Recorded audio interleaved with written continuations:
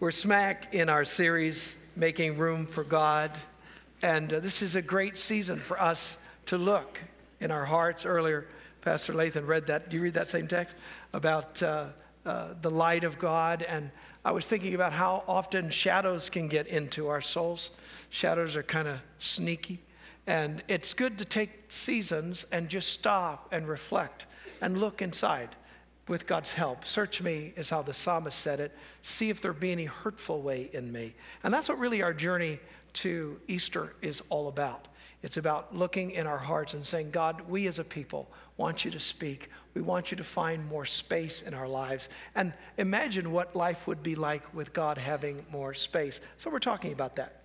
I was thinking about the fact that God often uses the idea of love between a man and a woman, the attraction, the marriage, as a metaphor for his church and how he wants to relate to us. That somehow there's imagery in it. It's almost like a parable. Paul makes the comment, a man shall leave his father and his mother and shall cleave to his wife. They two become one flesh.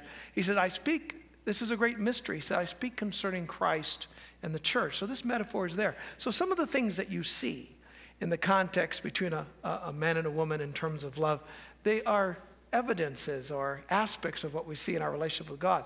Well, one of the things you notice when a couple first falls in love is they are a bit crazy, right? They're on cloud nine oftentimes. They oftentimes use goo-goo gaga language to each other. And every other human creature on the world disappears because they're so exclusive. And they're usually a little annoying to others who aren't in their vortex of love, right?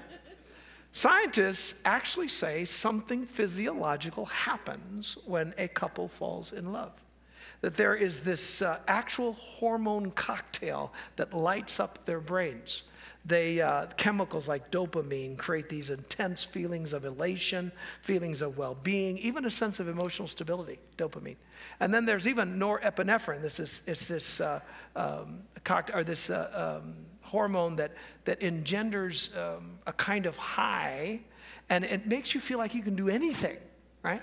Well, scientists say that hormone cocktail only lasts about 3 months, sometimes as long as 12 months. And what the psychological idea behind this, or even the theological idea behind this, is why would that happen?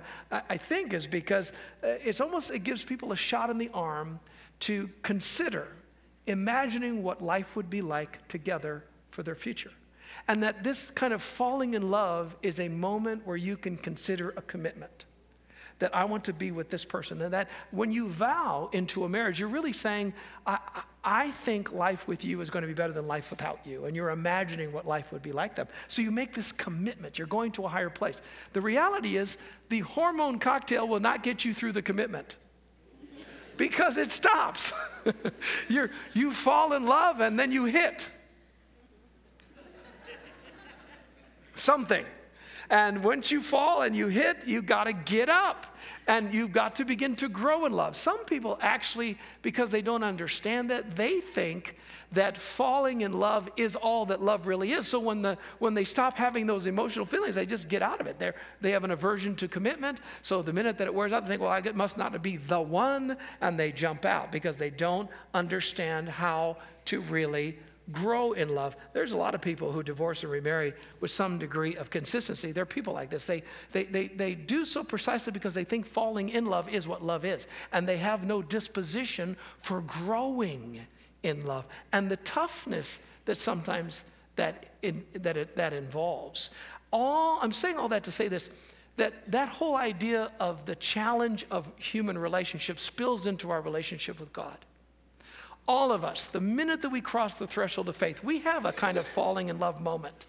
I remember, dealing with people myself and dealing with people that have cross the threshold of faith and they have this illumination and they have this awareness and they go, oh, this is so wonderful. And they'll tell everybody, about their newfound faith in Christ, and they feel like there's wind in the sails and they just want to run at their faith, or they feel like they're falling in love, that kind of idea.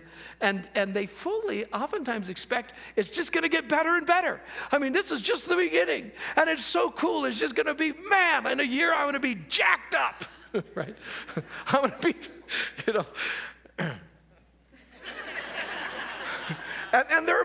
verses that sort of encourage that kind of idea. This is 2 Corinthians 3, and Paul is talking about, being connected with the Holy Spirit. And he says, now the Lord is the Spirit, and where the Spirit of the Lord is, there's freedom. Gotta love that. And we who, like, our faces are unveiled, we reflect the Lord's glory, and we're transformed. I like that word. Transformed into his likeness with ever increasing glory, which comes from the Lord who is the Spirit. It's that kind of idea that, man, this is just going to get better and better and better and better. And thinking that way, when I thought that way myself, I wasn't alone. I mean, every youth event I used to go to as a kid, tent meetings or what do they call those, camp meetings, where you go to camps and be there for a week. And almost, there was at least one guy or gal, if not more, that would be preaching and saying to us, man, you can't be lukewarm, man. You've got to be hot for God. You've got to be on fire, fire, fire. I mean, you got to go after it. Like, it was almost like we were being called to be emergency response workers for God. And as you read devotional material, I'm telling you, whether you get it from the Catholics to the Methodists to the Pentecostals to the Baptists, there's always devotional material that suggests a person can be burning for God 24/7. Growing to perfection if you just try a little harder. And it's one of the reasons why the monastic gesture began, that, nuns and priests going to monasteries. This was back in the 200s. I mean, this is a long time ago, where people began to go out to the desert or go to sequestered places because they thought, if we can just get away and just pray more, our level of spiritual fervor will grow, our enlightenment will grow, and man, we're going to be perfected, and we're going to be glorious in the world. It was that kind of gesture, that kind of idea. People think that way, just like they think when they first fall in love. This is going to be amazing forever, right? But when you examine the historical Christian record, and you read, particularly to the guys when they were older, you can read guys from history, when they were young, they would talk about perfection. They would talk about, being full of this, lightnings for God. And then as they got older, they started changing their tone a little bit. Or just get old yourself. And you start getting, touched by the vicissitudes of life, the changes of life, the contingencies of life. And all of a sudden, the tone starts changing, and you realize, maybe this isn't about being perfect. Maybe this is about struggling well. And sure enough, that's exactly what you hear. Is that as it turns out that spiritual growth is not so much vertical perfection as it is living horizontally well. You're always going to be a little vacillating, always, because that's just life. We oscillate. Sometimes we have dark days, sometimes we have better days, sometimes dark moments, better moments. But some of you live like this. Right? And some of you, what the idea is here is to make the valleys a little lower, the peaks maybe not as high, and you start getting a little consistent. And then maybe you just tick up a little, and you're just a little kinder, a little more gentle, a little more understanding, a little more joyful, a little more, it's just, you start growing through life where you're struggling a little better than you did last year, not last life. Right? In other words, growth is about really coming to a place where sin is no longer completely dominating your life. Romans 7, Paul talked about this idea. He's mature, he's an apostle, he's one of the top dudes. He wrote a third of the Bible, New Testament rather. And he says this, this is Paul. Okay, I found this thing going on. This is what's going on. When I want to do good, evil is right there. For in my inner being, part of me, I love God's law. I love his word. But I see something else going on in the work of the members of my body, and it wages war against my mind. It makes me a prisoner. You ever feel like a prisoner? Of the law of sin at work within my members. He's saying there's a war going on, and he answers. This is how he reacts to it. This is his conclusion. What a wretch I am. What a wretched man I am. See, I think this is God's answer for us to begin to grow in our faith, is to come to the conclusion that at best we're wretched. That you being a wretch is par. however you're naughty, that you're going to be like that for the rest of your life, that you will never. I mean, you may have your moments where you're a little better, but at base root, at the very core of our being, there's something about us that isn't right. We all come from the land of broken toys. Right? And we have to understand that when we come to that place, is I'm a wretch. That's who I am. Even though I want to do what's right, something in me wants to do what's wrong, and I end up getting mixed up. I end up getting imprisoned sometimes. It's when we understand I'm a wretch that we can go on and say, ask this question, well, who will rescue me? Which leads to the next answer, thanks be to God through Jesus Christ our Lord. See, that's Paul. So in other words, what Paul is suggesting to us is he say, listen, you're never going to be able to make yourself better. The only thing you can hope to do is find the spouts where the hope comes out. Find the place where you can experience grace. Find the place where you can be rescued. In other words, faith is not about perfection. It's about trusting for God to help you. See, all of us have places where we get stuck. All of us have places, and what Paul is suggesting that we do is when we face those, that we say, God, you see that? That's about as good as I get. You see that? I'm going to continue to be just like that, just as rude, just as mean, just as lustful, just as hateful, just as mean-spirited, just as selfish. And until I get your help, I'm a wretch apart from you. And spiritual growth is recognizing that and learning to receive his help so that you're a little better in your life. I hate to be the bearer of bad news, but perfection is not the goal here. Sin just doesn't have to win. That's really as glorious as it gets. And as long as you're breathing on this planet, you will always struggle. The best we can do, which is actually pretty sweet, is live by the Spirit so that we don't live by that lower nature that wants to pull us away from the Spirit. And Paul addresses this. He says, when you live by the Holy Spirit, you say, well, what does that mean? You got to figure that out. I mean, I got some ideas, but you got to work that out in your own life because all of us have a different journey. All of us have different experiences. All of us have different backgrounds. All of us have different things that affect us or don't affect us. You've got to figure this out. But when you figure out how to connect with the Holy Spirit, whether it's in worship, coming to church, being with other believers, looking at Scripture, whatever, all those things may help you, but there may be a few that help you more. And as you learn to figure out what those things are, and you get into that place where you're connecting with the Holy Spirit, stuff will start growing out of you. Fruit will come. It'll just come out of you. You'll shock yourself. Because Paul describes that. We'll read that in a second. But he said if you don't connect with the Holy Spirit, there's a whole bunch of other stuff that comes out. It's the naughties, right? And there are all kinds of them. Right? There's some good naughties and bad naughties. Let me give you an example.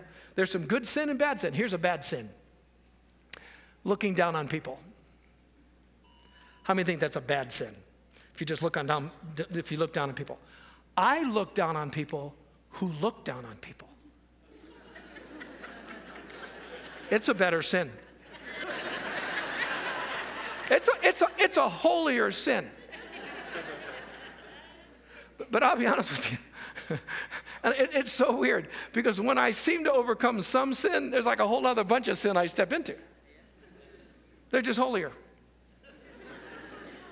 Right?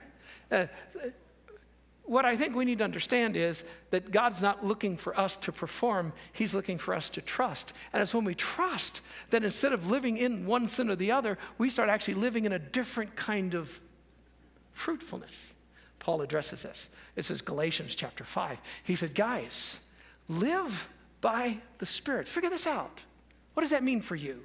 How can you be more spiritual? How can your day be more formed by the spiritual activities of your life? What does that look like for you? Don't gratify the desires of your sinful nature. Don't let your sinful lower nature form you. For the sinful nature desires was contrary to the Spirit. Spirit was contrary to the sinful nature. And you got this conflict going on. That's why you feel so weird. And you can't even do what you want to do. You have this impulse to want to do right, but you can't do it. All of us relate to this.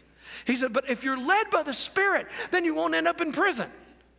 You won't end up being bound because the Holy Spirit will raise you to a higher level. Something will transform in you. And then he goes on to list what this looks like. He says, the acts of the sinful nature, I mean, if we want to delineate these, you'll get them. They're obvious. Sexual immorality, impurity, debauchery. Debauchery It's just the idea you get lost in stuff. It's you want to play a video game, play 3 days later, you're still playing it. You drink a beer and 3 days later, you're still drinking more. You're just debauched. You excess.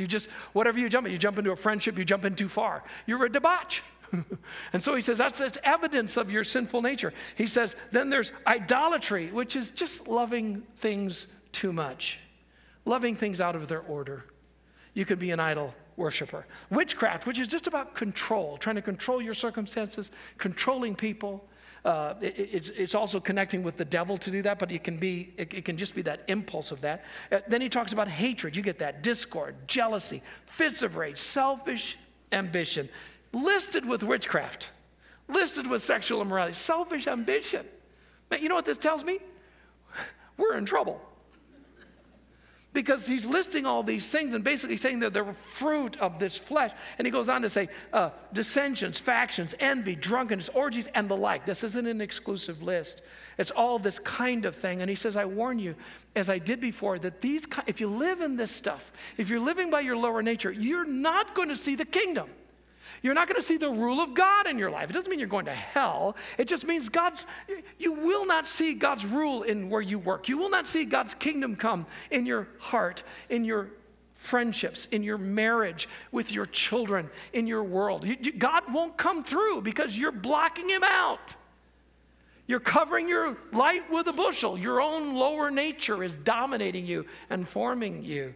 But then he says, but if you can figure out how to find that spout where his grace comes out, and you can figure out how to connect with the Holy Spirit, all of a sudden what will happen is you'll get this fruit that it won't be you trying it. It'll come out of you. Love, which means setting value on people you wouldn't normally set value on. He says joy, which is this expectation of something good instead of dreading all the time. You're going to think, oh my gosh, something good's afoot. Something good's going to happen. Peace, which is everything's appropriate. Patience, kindness, which means you're solicitous or you're given to showing favors to people. He says another one is goodness, which is a motive thing. Not selfish ambition for something for yourself, but goodness because you're committed to something greater than yourself. Faithfulness, you're sticking in there. Gentleness, self-control. He says when you're in this stuff, there's no bondage, there's no law, there's no prison. This is the thing where we're saved by Christ Jesus. Those who belong to Christ Jesus, you crucify that lower nature with all its pushing. But he said if you live by the Spirit, keep in step with the Spirit. See, family, Christianity is not about perfection. It's about learning how to give room for God so that he begins to operate in a larger space in your life. A few days ago, a friend of mine asked me to jump into his car, and he had stuff in his car and his front seat, so he had to get all that out of the way so I could get me in there. He was making room for me. See, what we're doing in seasons like this is we're just trying to make room for God. Saying, come in here. Come in this space in my life. And so we set apart a Wednesday night, or with those little books that Making Room for God books, you got morning, noon, and evening reading or prayer. You're just cutting out that little piece of time and saying, God, come in here. God, what we're after is not some kind of performance. What we're after is an experience, because as we do stuff like this, what you're really doing is you're trying to see how will it affect your soul. Some of you are going to find out, oh my gosh, this really helped me. This 2 minutes in the morning, 2 minutes in the afternoon, 2 minutes at night. I tell you, my heart is ticked up. I'm a little more patient. I just feel something's a little better going. And you can say when we're done with this at Easter, you can say, you know what? I'm going to do that for the next year. That was a good experience for me. Or some of you doing some fasting. It might be the first time you've ever fasted something where you have this impulse for a thing, whether it's a meal or for chocolate. How many love chocolate? God bless you. God bless you. I see those hands. You know, it's something you love. And so what happens is your impulse is going for that, but you say, no, I'm not gonna love that. It's not that you're loving it inappropriately. You're just saying, I'm not gonna desire. When I feel that impulse of desire, I'm gonna switch it up. And I'm gonna say, God, you know how much I love chocolate? Even take out a piece, smell it. Oh, I love chocolate. I love it. You know how much I love chocolate. But instead of this chocolate, I just want to tell you, I love you more. And in that little moment of fasting, it may irritate you. It may make you a little crazy. But it may also really bless you. And if that happens, you can say, you know what? I need, when I start seeing my life ticking down, I need to do some of these practices so my life starts ticking up. Because the goal of Christianity is struggling well, not perfection, but not letting my life bottom out. And so we're just trying to, as a community, figure out how to give room for God. See, that's what this is about. And how, because what happens is when you let God start filling your life, you literally will surprise yourself. Let me tell you a quick story. A guy that I know in St. Louis, Lutheran pastor, this was back in the 70s when the charismatic renewal was in full swing. And he was a Lutheran pastor in St. Louis, had a Lutheran charismatic prayer meeting in his basement on Tuesday nights. He didn't always go. It was driven by the laity, but he'd go once in a while. And one particular night he was there. There was a couple hundred people there in the basement of the church having their prayer meeting on the Tuesday night. And he came to the back. He came a little late, and he was watching what's going on. He saw this guy over here who wasn't really getting into it. After the little meeting was over, he came to the guy and said, "Hey, how you doing?" To introduce himself as the pastor of the church. And he said, "How do you like these meetings?" To this guy. The guy, "I don't like them at all." "So why are you coming?" "She brings me." He's pointing to his wife. And he said, "Well, what don't you like about him?" He said, "It's all this hugging. I don't like people. All this hugging, men hugging men. Something not right about that." He was just saying. So the Lutheran pastor said, "Listen," he said, "would you be surprised if I told you that really you don't have to talk yourself into all this?" He said, "God actually, the way he changes us is actually he just simply does stuff in us in, kind of in surprising ways." So he said, "Why don't you do this?"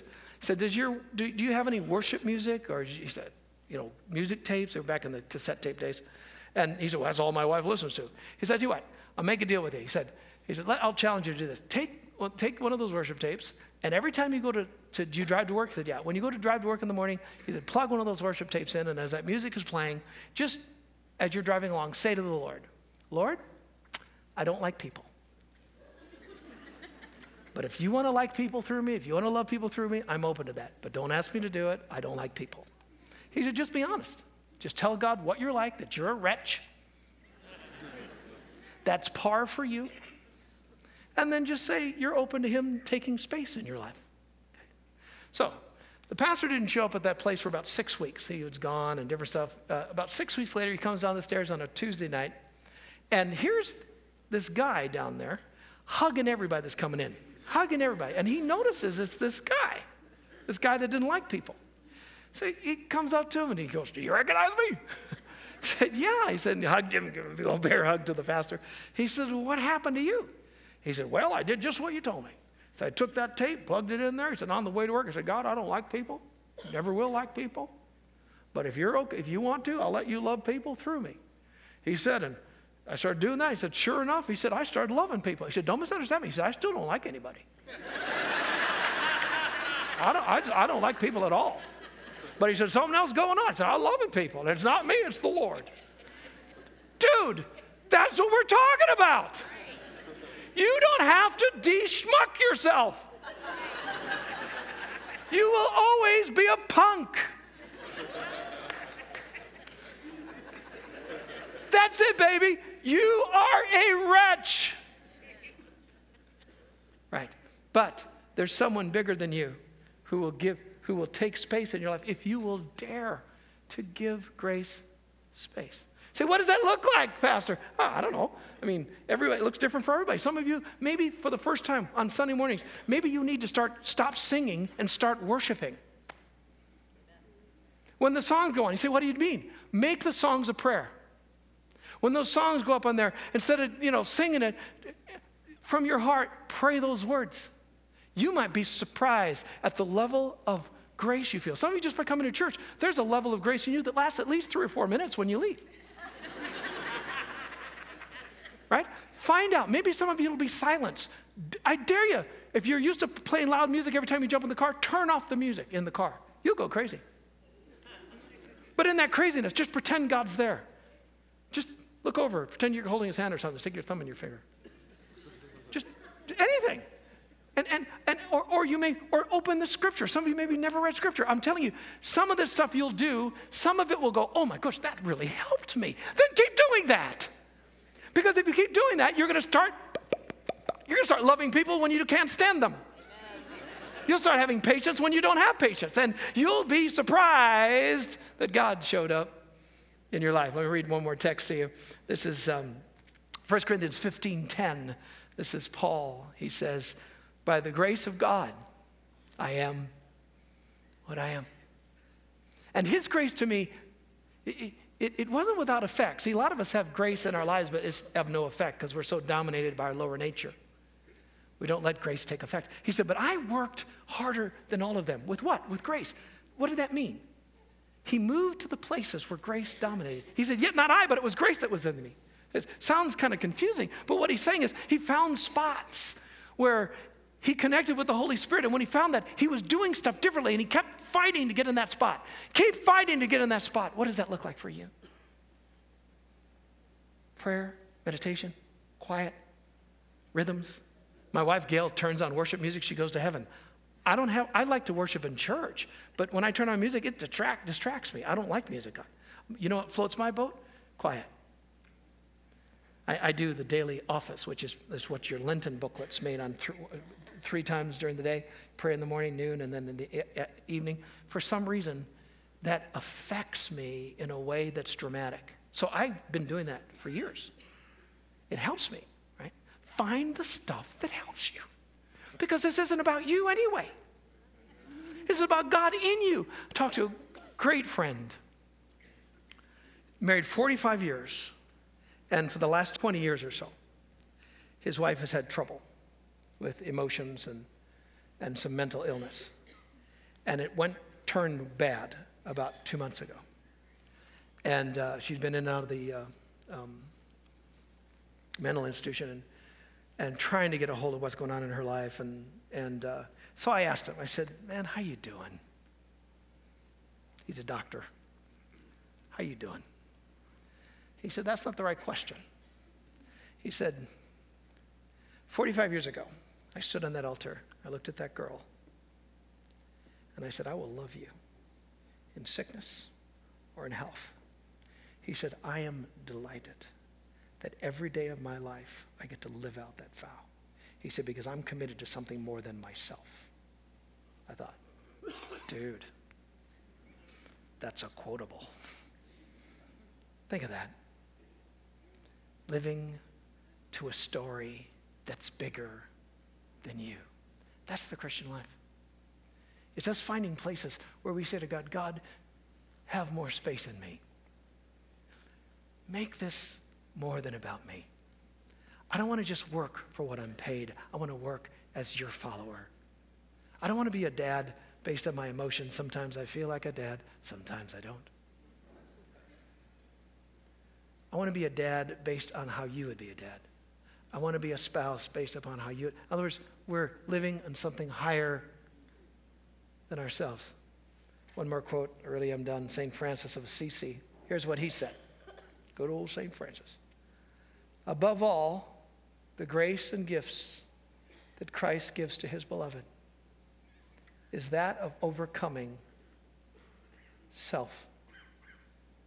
In other words, you're living in a larger story.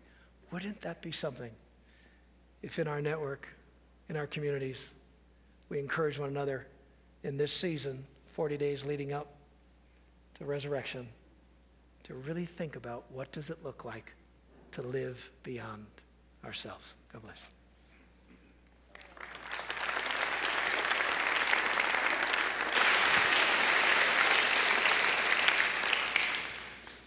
I'm going to invite our ushers if they would come as we just prepare for communion this morning, and worship team as they return back onto the stage, and preparing ourselves for communion here. This little light of mine, I'm going to let it shine. This little light of... I'm not going to take over from Pastor Ross as the worship leader, I promise.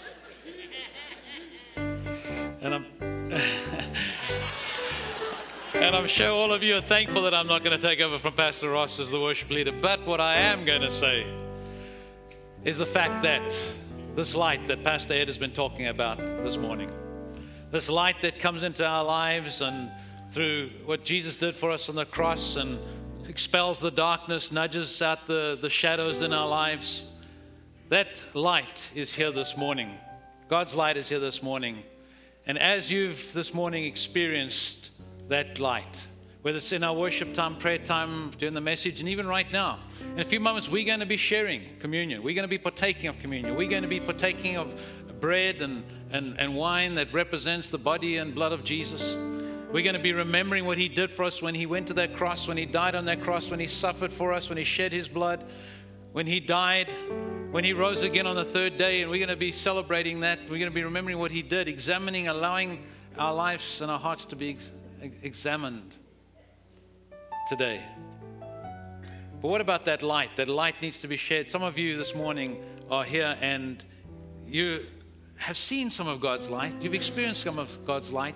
You've experienced the conviction of the Holy Spirit and that nudging this morning.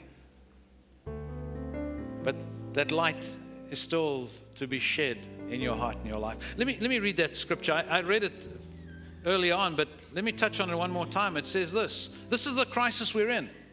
God light streamed into the world, but men and women everywhere ran for the darkness. What I'm wanting to say and challenge some of you here this morning, stop running. Stop running. Let the light of God come into your life today. That light will shine into your life, begin to expel the darkness, and begin to fill you with the glorious light, so that you can be a light to the world, a reflector of that light. That little light of yours, it's not your light, it's God's light shining in your life to the world around about you. In a moment, I'm going to invite all of us to pray a prayer. I'm going to invite you to repeat this prayer after me. Simple prayer, but a very profound one. If you this morning are praying that prayer for the very first time, or maybe you're praying it for the first time this morning, you've prayed it before, but this morning it's the Holy Spirit is making it real in your heart and your life. Making room for God in your life in a different way today. Allowing that light to come. This morning, as you're praying that prayer, beginning the first step of letting the light of God brings forgiveness into your life and begin your walk with Him. So would you bow your heads with me this morning? I'm going to invite all to pray this prayer with me. And again, if you're praying it for the first time, experiencing God in a new way this morning, because He brings forgiveness. He brings forgiveness into our lives. So repeat this after me this morning. Say, Dear Lord Jesus, something in my heart tells me I need You. I now confess my sin and repent of my sin and all the darkness that surrounds it. And by faith, reach out for Your light. Ask You to come into my life. Your light reflected in my heart as my Savior and my Lord. Amen.